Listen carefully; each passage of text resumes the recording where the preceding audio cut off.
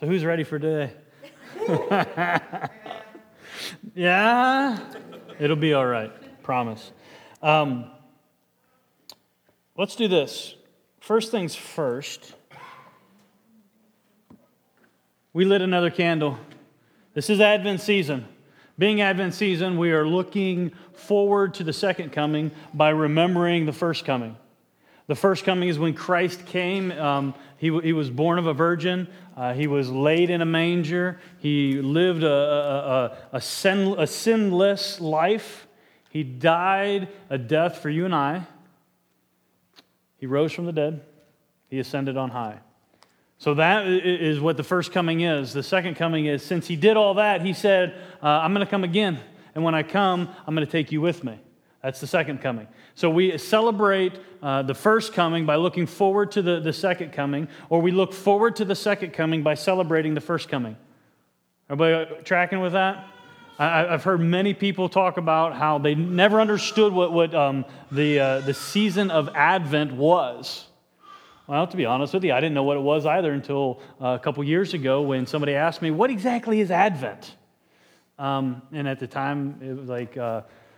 You stumped the pastor. I was like, well, you see, it's this calendar thing, and it put me into the mindset of, darn it, I got to figure out what this is all about. Because growing up in the tradition in which I grew up in, we didn't celebrate Advent at all.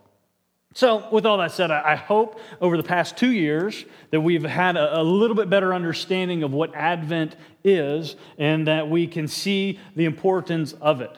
And at the end of the day, if you're here for the first time and you've never celebrated Advent, it's very, very, very simple in the way in which I understand it and the way in which I teach it. It is, just like I said, it's looking forward to the second coming, Christ coming again, Him splitting the sky open, Him coming in all His power by celebrating the first coming. All right, we tracking? The third candle that we lit today is the shepherd's candle. So the first candle that we lit was the prophecy candle. The guys lit that a few weeks ago. And then last week we lit the Bethlehem candle. And they both have significance to them. But if you want to learn about that, go there. It's on the podcast. Go to listen to that. But this week, the shepherd's candle is important in the fact that it symbolizes, it gives us a symbol of remembrance of the first of a long line of people. When I say long, a very long line of people who joyfully shared the good news of the Savior's birth. Next week, this will even be more solidified when we get into Charlie Brown's Christmas story. What's Charlie Brown's Christmas story? Come on now. Luke chapter 2. Lame joke. Got it. Fine. Let me get it out of the way. Hey, start my timer up there because I don't want to go over on time. I got a goal for today. But next week, we're going to be talking about how the shepherds are out in the field and keeping watch over the flock by night, and bam, there was some angels. That'll really solidify what we're going to be talking about or what we're going to see in this candle today. But I want us to understand that this long line of people who joyfully shared the good news of Jesus' birth goes way even beyond the shepherds in the field. It goes way into the Old Testament prophecies about the Messiah coming. So, with that, if you have a Bible, turn to Luke chapter 1. If you haven't been here for a while or you're visiting today, we're in a series in the book of Luke. And being that we're in this series of the book of Luke, what we've set out to do over the next 3, 4, 5, 6, 7 years is go verse by verse through the book of Luke and look at really the reason why the Dr. Luke wrote this book. Does anybody remember what or why Luke wrote this book? Yes, it's going to be interaction today. That's another reason why I want to be on the floor. Anybody remember why Luke wrote this book? For certainty. Thank you. Here, I'll give you money later. But, No, for certainty, Bobby is absolutely right. He wrote this book to a man named Theophilus, which means friend of God or lover of God. And he wrote this in the intent where it says that so you can have certainty about the things in which you've been taught. So the whole reason we're going through this book of Luke is I want everybody to have certainty in the things in which they've been taught.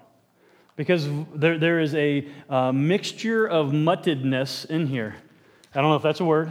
Like, mutt, like Heinz 57. Where we have different denominational backgrounds. We have different upbringings or whatever. We've been taught different things throughout our lives. I just want you to be certain about the things in which you've been taught. Like we talked about a few weeks ago, maybe some of those things in which you've been taught, you're going to find that they're not true. Or maybe some of those things in which you've been taught, you're going to find that they're true and you even have more certainty in them. Fine. That's, God bless you. That's the intended purpose for this whole series. Being that it is the beginning or that it is an Advent here, I think it's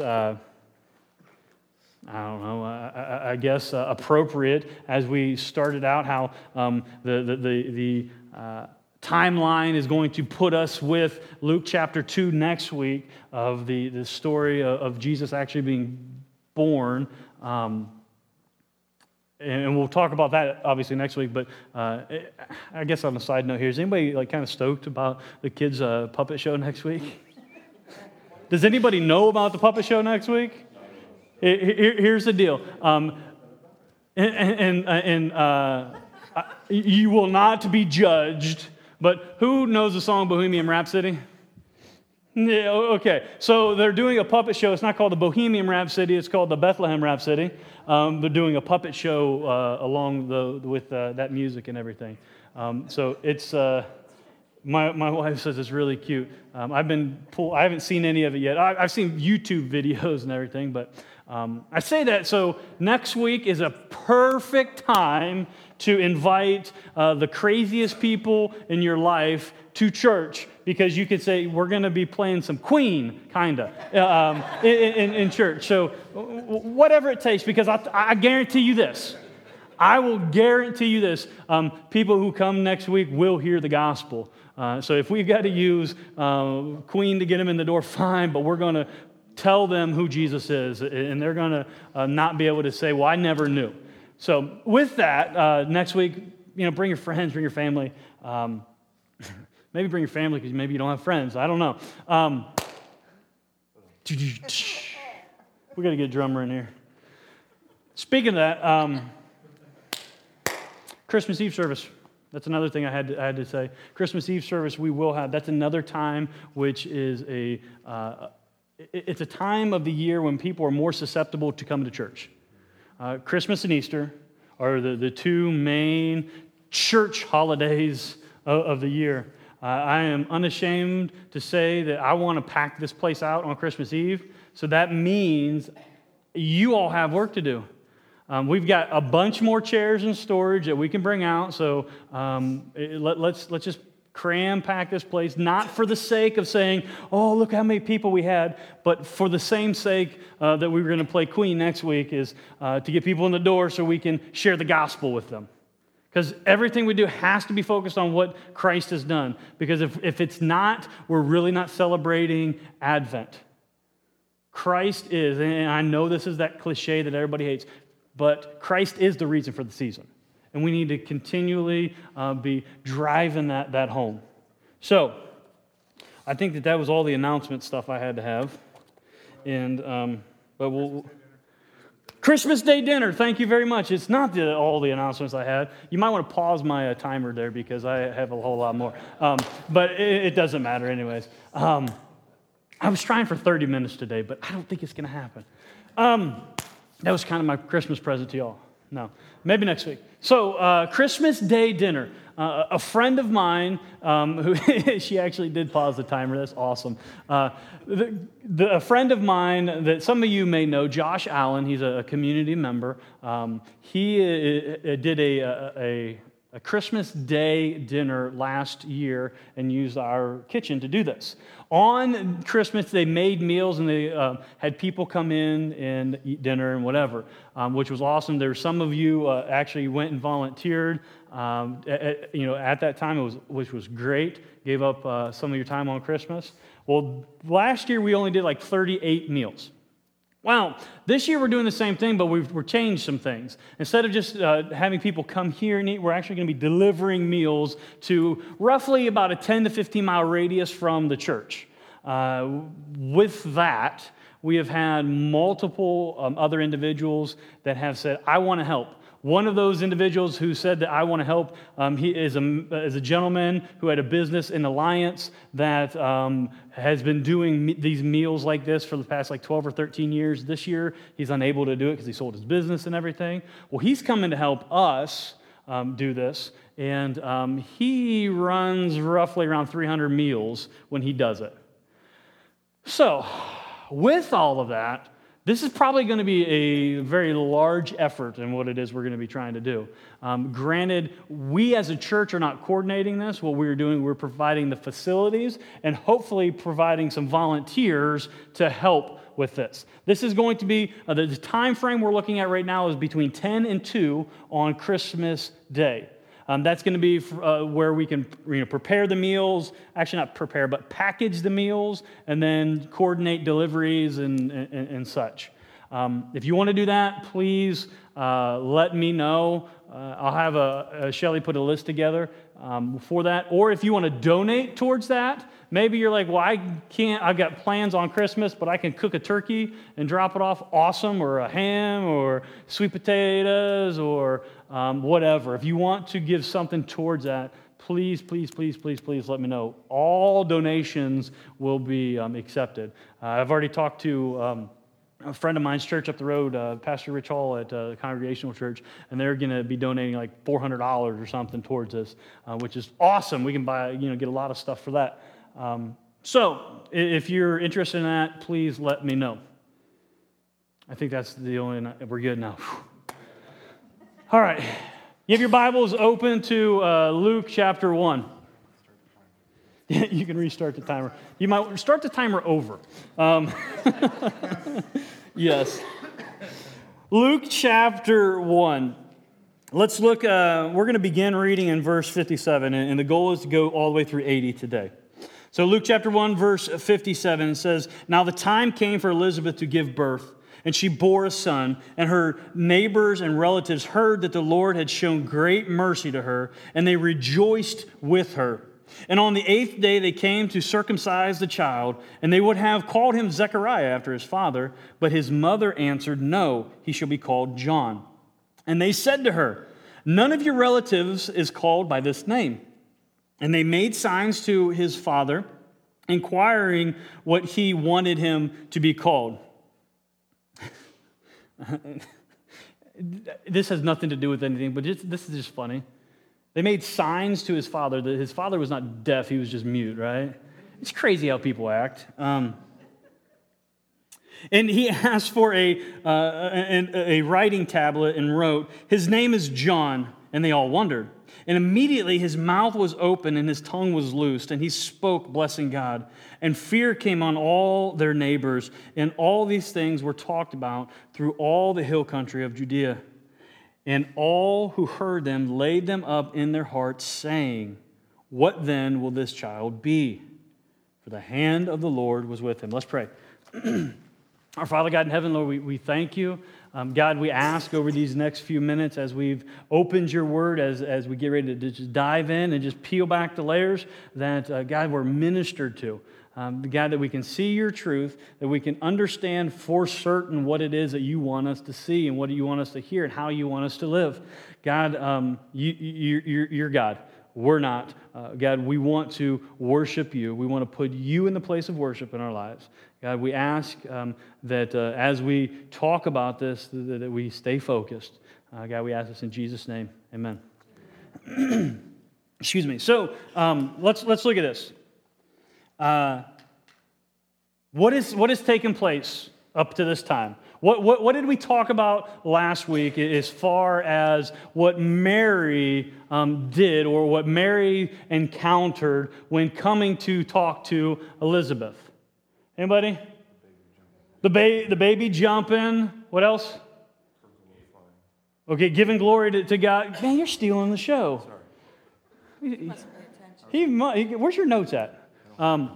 No, but yeah, absolutely. So Mary was faced with Elizabeth saying that, hey, blessed be you, blessed be your womb. Everybody's going to call you blessed. And started to really worship Mary. And Mary said, whoa, no. Let's worship God. And we talked about worship, and we talked about what to do with worship.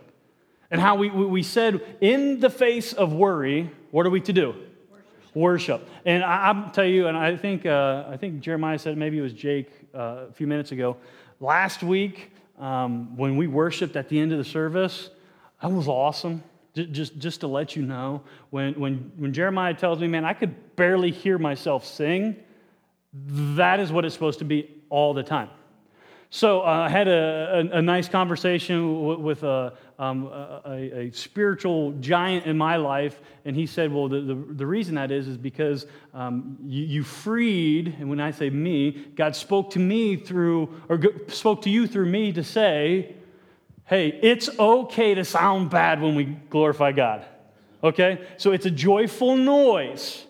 I'm going to do this again at the end, hopefully. If I don't remember at the end, I'm going to do it right now. You have permission to sound terrible to the person next to you. Just look to the person next to you and say, I'm sorry. Come on, just look and say, I'm sorry. Get it over with, because we are going to worship at the end of this service the same way. We're going to lift our voices up. We are going to worship in song. We're going to be partaking of the elements of communion. But I want us to also understand as we do all this, we are, I don't care how you sound, as you are singing, as you are glorifying God, as the angels are looking down in awe, you are ministering to one another. When you can stand there and don't give a rip about what anybody says or thinks about what's going on to you, and you know that your focus is on God, that speaks volumes. So let your light shine, let your voice be a noise unto the Lord, a joyful one. And what did I say last week? Get over yourself and focus on God. All right, we can do that, right? All right, let's get back to the text here. So Mary showed us we need to worship instead of worry. And we talked about how everybody gets to a point in their life where they're going to worry. But what do we do in that point? We got to worship. We got to worship. We got to worship. I believe that there's another example of worship here, which we'll talk about in a little bit more in depth. But let's look at Elizabeth and the time that when it was time for the baby to be born. Now, a few things here. If you're taking notes, write this down: the faithful and the fearful. The faithful and the fearful. That's kind of like going to be the whole focus of today. At least that's what I'm wanting it to be. I hope God takes it that way. But the faithful and the fearful, because we're going to see really two sets of people here out of this text. We're going to see the faithful and we're going to see the fearful. And what we're going to do is we're going to see the outcome of both of them. And if we're honest with ourselves, we fall into one of these categories. And maybe we fall into one of these categories sometimes and the other category the other times. Well, if we fall into the fearful category, we need to understand how to get out of that fearful category. So, looking at this text here, it says that, okay, the time was come when Elizabeth was to give birth and to bear a son. She was going to give birth to her son. And I love here, it says, and her neighbors and relatives heard that the Lord had shown great mercy to her. So they didn't witness, because remember, just bear with me, let's look at the text for what it is. They didn't witness visibly what had taken place, because remember, she hid herself for some time, right? So it says that they heard that the Lord had shown great mercy. But when they heard, it says that they rejoiced with her. Okay, so then there was a time of reckoning. There was a time of, okay, so I heard about this, now I'm seeing this, and let's rejoice.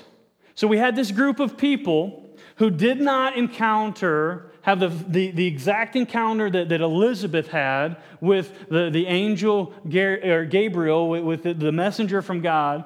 But what we see is her life was reflectant of it. In this moment, it's obvious because she's, what did Zechariah say? Advanced in years.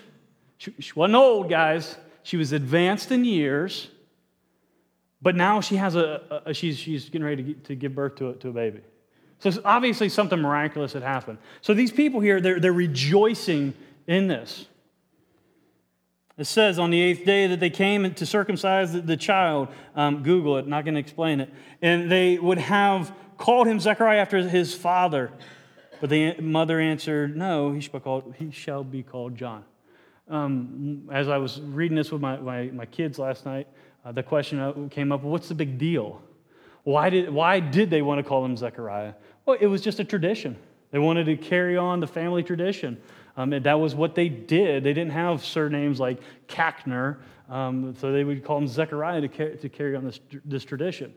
So why is that important? Well, right off the bat, what we have people who were rejoicing because of a miracle that God had done in this woman. But when it comes down, when we have that where the rubber meets the road in principle and practice, they revert to the old way. Like, whoa, praise God, you're pregnant. I mean, you're an old lady. I mean, older, advanced in years lady. And now you're pregnant. Praise be to God. Let's name him Zechariah. Well, they go back to the old way of thinking, and she says, no, ain't going to be that way. That's not going to happen. And they tried to convince her, well, none of your relatives is called by this name.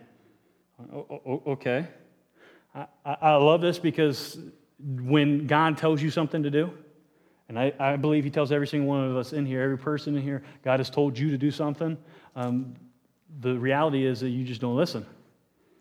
I have a hard time listening to myself sometimes. What is God telling you to do? What we can see here is God told Elizabeth, this is what I want you to do. And she didn't care about what everybody else thought. She knew what God wanted her to do. No matter if her friends and her relatives were coming like, you're crazy. He should be named Zechariah. John? That's a weird name. Well, he's going to be a weird individual. I'm sure that it's probably not what she said, but we know that now. But she didn't give a rip about what people thought. She saw him, she heard what God said to her. She saw the baby and she said, okay, this is what I was told to do. It says, they gave up on her and they went and they made signs to the father, right? That to me is funny because he was not deaf, he was just mute. People do crazy things and how about this? People do crazy things when they're trying to get what they want done.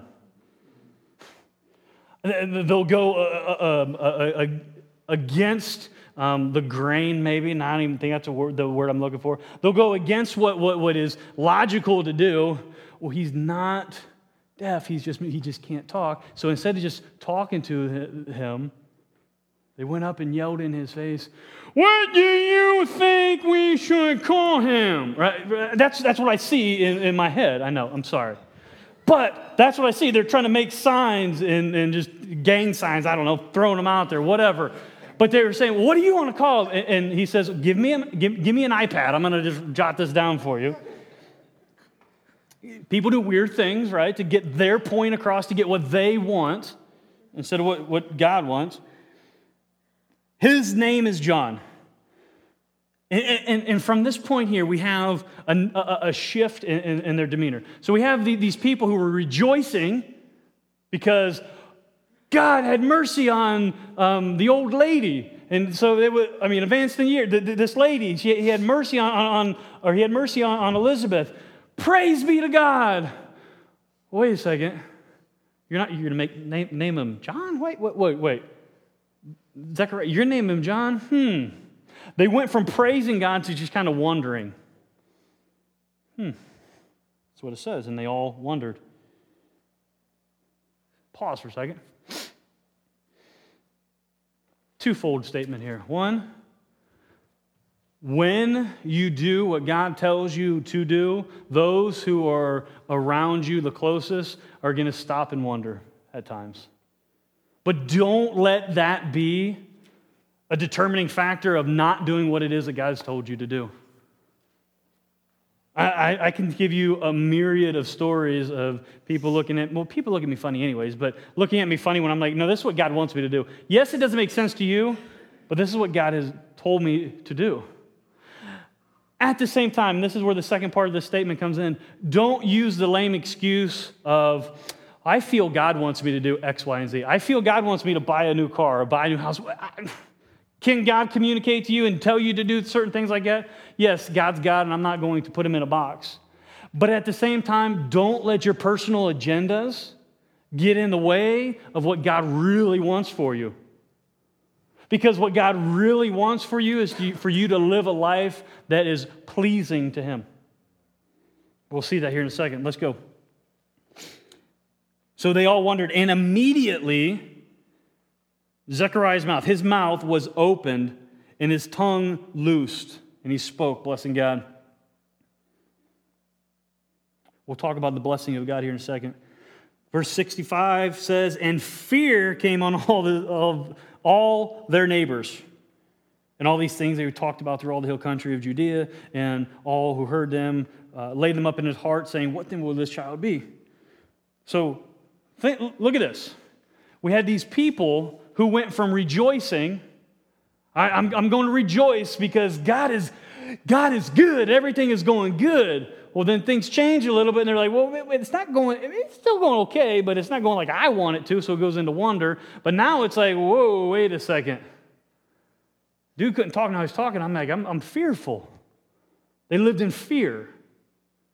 How do these people who go from praising God fall back into fear? Well, I've got my own speculation here, but I think that one way in which we can kind of understand it, these are some of the same people who would have been shouting Hosanna when Christ came into town on Palm Sunday, that a week later we're shouting, crucify him. People are fickle. Everybody look to your neighbor there and say, you're fickle. Now look to your other neighbor and say, you're fickle. Now those of you that are too shy to do that, just think, I'm fickle. Right? I am fickle. I'm fickle, but I'm not ticklish. I am fickle.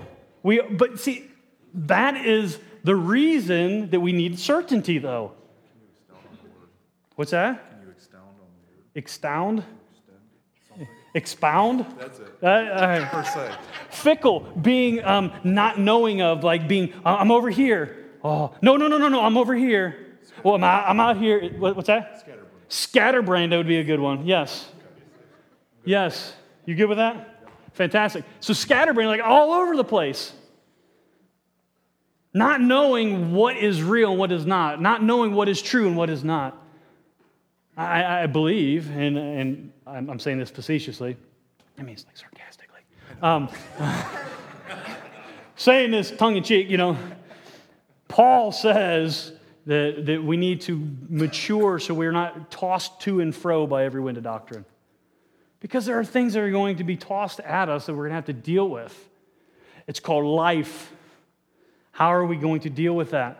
Well, I think that as we look into this and as we see this picture here of these people who were, they were on the high, and now they're like, well, I don't know what to do. I'm fearful. What we see is we have this people that some of us can identify with in here. And let me throw this out there as a disclaimer. Just because you identify with this group of people doesn't make you a bad person. What it makes you is human. Because it'll happen. But you've heard me say it before, and I'll say it again. Maybe I haven't said it for a while. It's okay not to be okay. All right?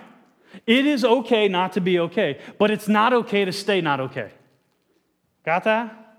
So that's where these people, if you fall into that fearful category, and when I'm saying fearful, I'm talking fearful in a bad way, a negative way. I'm not talking to fear of God as reverence. No, I'm talking fearful like there's a snake and I'm fearful of that snake. I'm scared, right?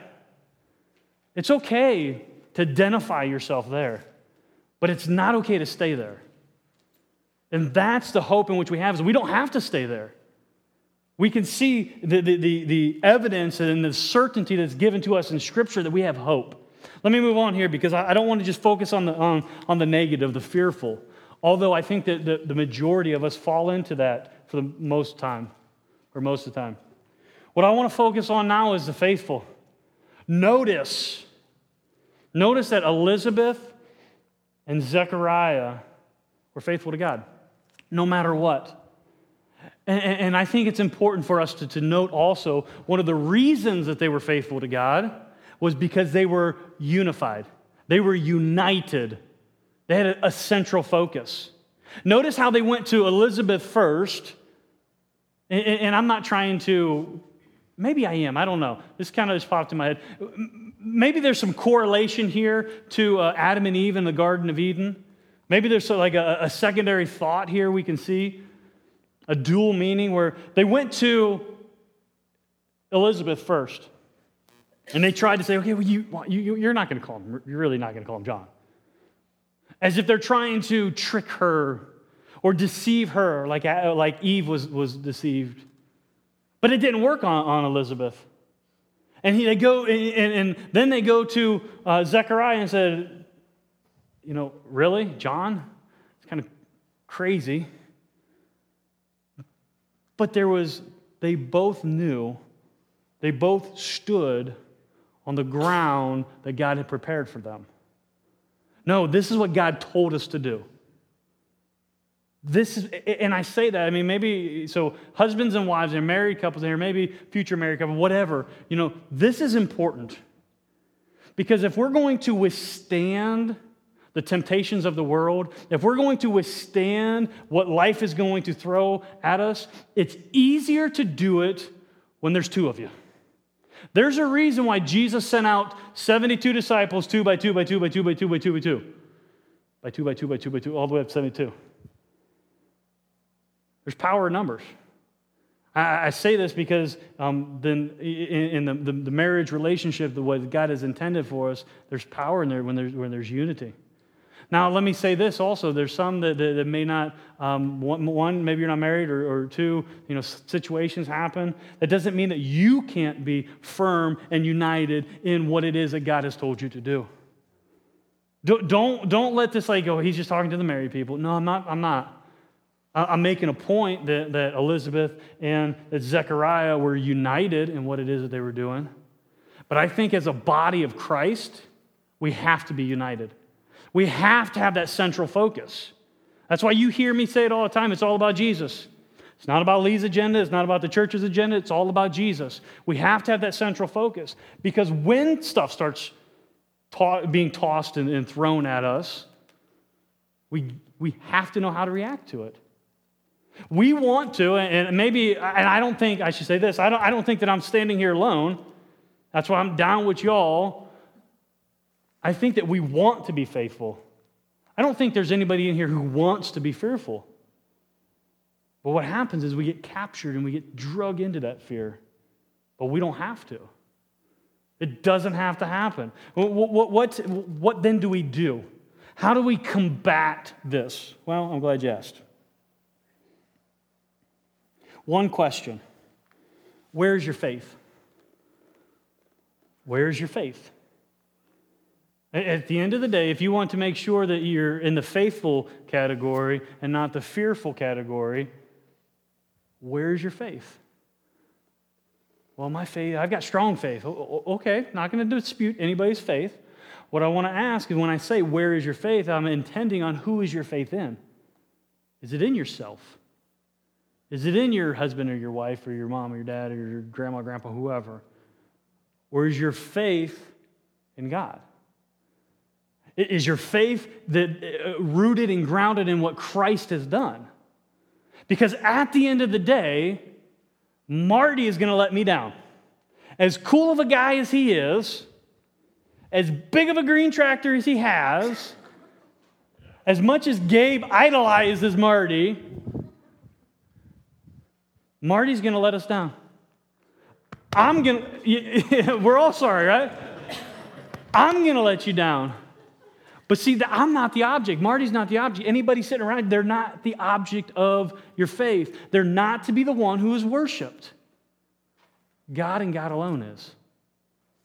And I love this because this is what helps us get through those hard times. Where we are rooted and where we are grounded, because when we're not rooted and we're not grounded in Him, forgive my French, but all hell breaks loose. It happens in your life. When Paul wrote that don't do anything out of selfish ambition or conceit, he had this in mind, like what it is that you're going to be doing has to be rooted and grounded in what Christ has already done. Because if not, hold on for the ride. It's going to get bumpy. Let's go back here to the text here, because I think that when faced with all of this, when we see what needs to be done and what has to be done, we get to the most important part of this whole text. Because we can see the identifying of the fearful, and we can see the identifying of the faithful, but what we need to see is the outcome of what the faithful does. What is the identifying mark of this faithful is what takes place and what is exercised out of the faithfulness. Look in verse 64.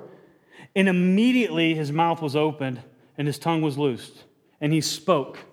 So when Zechariah was faithful, it said that his mouth was open, his tongue was loosed, and he spoke. And he rebuked them all, right? No, what does it say? It's bless God. The first words out of his mouth after the man being faithful was glorifying God. We know this because we see what he said. Look down there in verse 67. Verse 67, it says, and his father Zechariah, filled with the Holy Spirit, and prophesied, saying, blessed be the Lord God of Israel, for he has visited and redeemed his people, and has raised up a horn of salvation for us in the house of his servant David, as he spoke by the mouth of his holy prophets from of old, that we should be saved from our enemies and from the hand of all who hate us, to show the mercy promised to our fathers, and to remember his holy covenant, the oath that he swore to our father Abraham, to grant us that we, being delivered, I love that word, delivered from the hand of our enemies, might serve him without what? Fear, in holiness and righteousness before him all our days. And you, child, will be called the prophet of the Most High. For you will go before the Lord to prepare his ways, to give knowledge of salvation to his people in the forgiveness of their sins, because of the tender mercy of our God, whereby the sunrise shall visit us from on high, to give light to those who sit in darkness and in the shadow of death, to guide our feet into the way of peace. If we're honest with ourselves, in the situations that we get into where we're fearful, we're not in a state of peace. And when we're not in a state of peace, it's very indicative of the steps in which we have taken to be where it is that we're at. Why do I say that? Because we have a tendency to make bad choices. When we make these bad choices, we have to reap the circumstances. Is that what God wants for us? No, that's not what he wants for us. It says that he wants to guide our feet into the way of peace. He wants to give us light. Look at verse 79. He wants to give light to those who sit in the darkness. I think that there's a lot in just this one verse, because he's talking about those who sit in darkness, those who are not children of God, those who are far from God. That's a people. That's real. There are people that are in your lives that are not children of God. well, isn't everybody a child of God? No, they're not, because the Bible says that they're not. To be a child of God, you have to believe in him. That's what the Bible says, not what I say. I don't take pride in that, but what I want to do is identify here. He's saying that the Messiah is going to come. The Messiah is coming to give light to those who sit in the dark so they can have hope. But then he moves on to another group of people, I believe, and in the shadow of death. I think that there are, this would be indicative of those believers like us, that sometimes we get into those dark depths. I like to call them the dark nights of the soul. If we read through the Psalms, we see that David, a man after God's own heart, experiences times like these. Where although he was a man after God's own heart, he had times that it was real, man. He was lower than low. Just read through it. I love it. Sometimes he's like these other people that we talked about, where he's proclaiming God's glory, and then on the very next page, he's like, God, where are you? He has these times. So when we're talking about the Messiah coming we're talking about Christ coming, he's come to give light. Not only to those who are in the darkness, but those who are his own that have those dark nights of the soul, those valleys in their life. And what does he want to do with both of them? Well, it says he wants to guide our feet in the way of peace. How is that done? Well, I think it's, you got to look at Scripture in light of Scripture. It says that we need to serve without fear. We need to live in holiness and in righteousness all our days. All the time. All the time. Everything we do. I talked about it in Sunday school this morning. We talked about everything we do, we need to do coram Dei, before the face of the Lord. Because if we do everything before the face of the Lord, that's in the presence of the Lord, that's under the authority of the Lord, and that's to the glory of the Lord. If we do everything that way, we will be guided by our steps. Our paths, is it going to be easy? No, by no stretch of the imagination. I'm not going to be the heretic that says up here that if you just have enough faith, your life is going to be really well. No, not at all. I'll tell you this, the deeper you get in your faith, the closer you get to your God, our God, the one true God, the tougher things will be.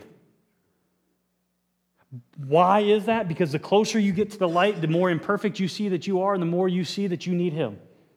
And that's what we were designed to do, was to need him. I don't know about you. I know that can come across. I've been told that I'm a little bit brash and a little bit harsh in how I present this. I don't care, because the truth is the truth. The closer we get to Christ, and that should be our desire, as if I'm saying that I'm a believer in him, that he's my God, I want to get closer. And I want to get closer. And I want to get closer. But so the closer we get to him, the more aware we are of the sin that's in our life that we need to repent of. And it's not until we get rid of the sin, because sin, what does sin do? Anybody? Separates. Sin separates. What does sin separate us from? Sin separates us from God. Well, I'm a Christian, and He's paid for all the penalties of my sins. Oh, absolutely, okay, I believe you. Then why are you still holding on to that sin? If He has forgiven that, and He has atoned for that, He has taken that, quit holding on to it.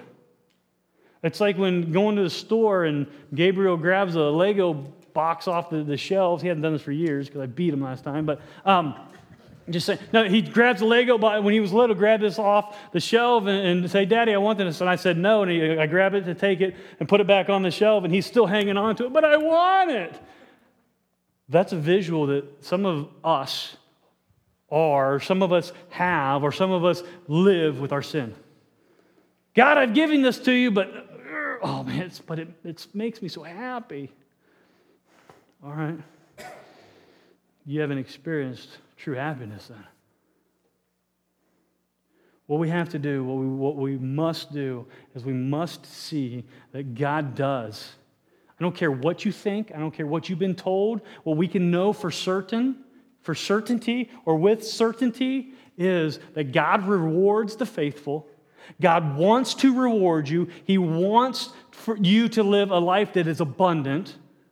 The Bible says that, but it's not like I'm just going to give this to you and see what you can do with it. Now, we've got steps in which we have to take. We have steps so we can be on the path of peace. We have steps so we can be on this path of righteousness. We have steps so we can be more holy. Question is, what are we going to do with it?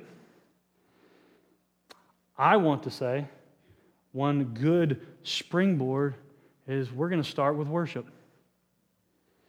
In the face of, like last week, worry, we're going to worship. In the face of blessing, what are we going to do? We're going to worship. What does worship do?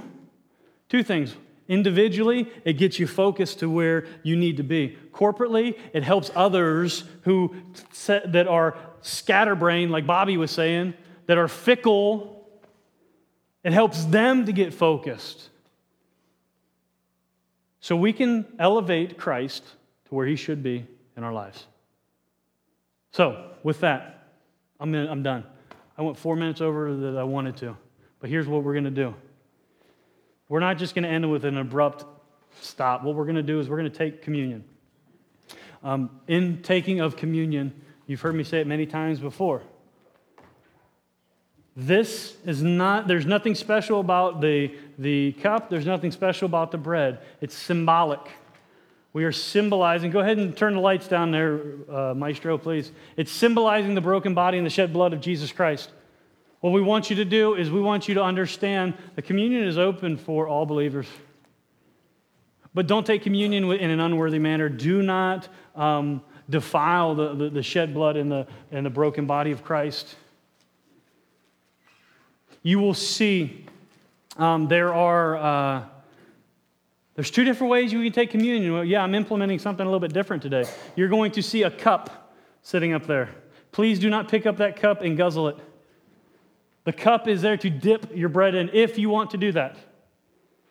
There's multiple ways in which you can partake of communion. This is one where if you take some of the bread, you can dip it in the cup and you can partake of it. Or if you are freaked out by that, there's those little shot glasses up there. Maybe you're at home with shot glasses, I don't know. But you could take that. However, but remember when we're taking it, we're proclaiming the shed blood. We're proclaiming the broken body of Christ. We are celebrating his first coming. We're looking forward to his second coming. We are saying, I'm going to live faithful. Although I may fall into the fearful category, I want to identify and get out of the fearful and into the faithful. During all that time, what we're going to also do is the band's going to be playing. We're going to worship. Again, you are free to make a joyful noise unto the Lord. Sing your hearts out. Don't give a rip about what anybody else says. I told you last week, I'm the most obnoxious in here. We know that. I'll sing louder than anybody. I don't care. Because I want him to get all the glory. I want him to hear my joyful, melodious voice. Not maybe it won't be melodious.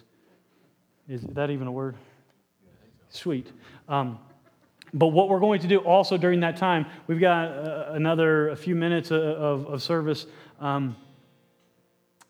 If you want prayed with, there's plenty of people who would love to pray with you. We'll have guys up here that will be doing communion. I mean, I know there's ladies as well that would love to pray with you. If no one is up here to be prayed with, go seek somebody out. If you want to pray with, maybe you feel you want to pray with someone. Awesome. Take this time. Let's do what the body's supposed to do and be united and minister to one another. Don't feel awkward or feel weird, because if you feel awkward and weird, you're in good company, because everybody does. Let the guard down. Let God be glorified in all we do. So let's stand and let's pray. Our Father God in heaven, God, as we get ready to partake of the elements, we ask that you bless the cup. We ask that you bless the bread as we symbolize your broken body, your shed blood. God, we also ask as we lift our voices up in praise, as we get ready to worship in that aspect, we can also worship with our giving. God, we ask that you bless the giver. We ask that as the plates are passed, or the baskets, or whatever they are, God, that we understand that this is just a small token of what you've given us. God, that we want to further impact your kingdom. God, we know that this season there's a lot to do, and we want to be able to do that.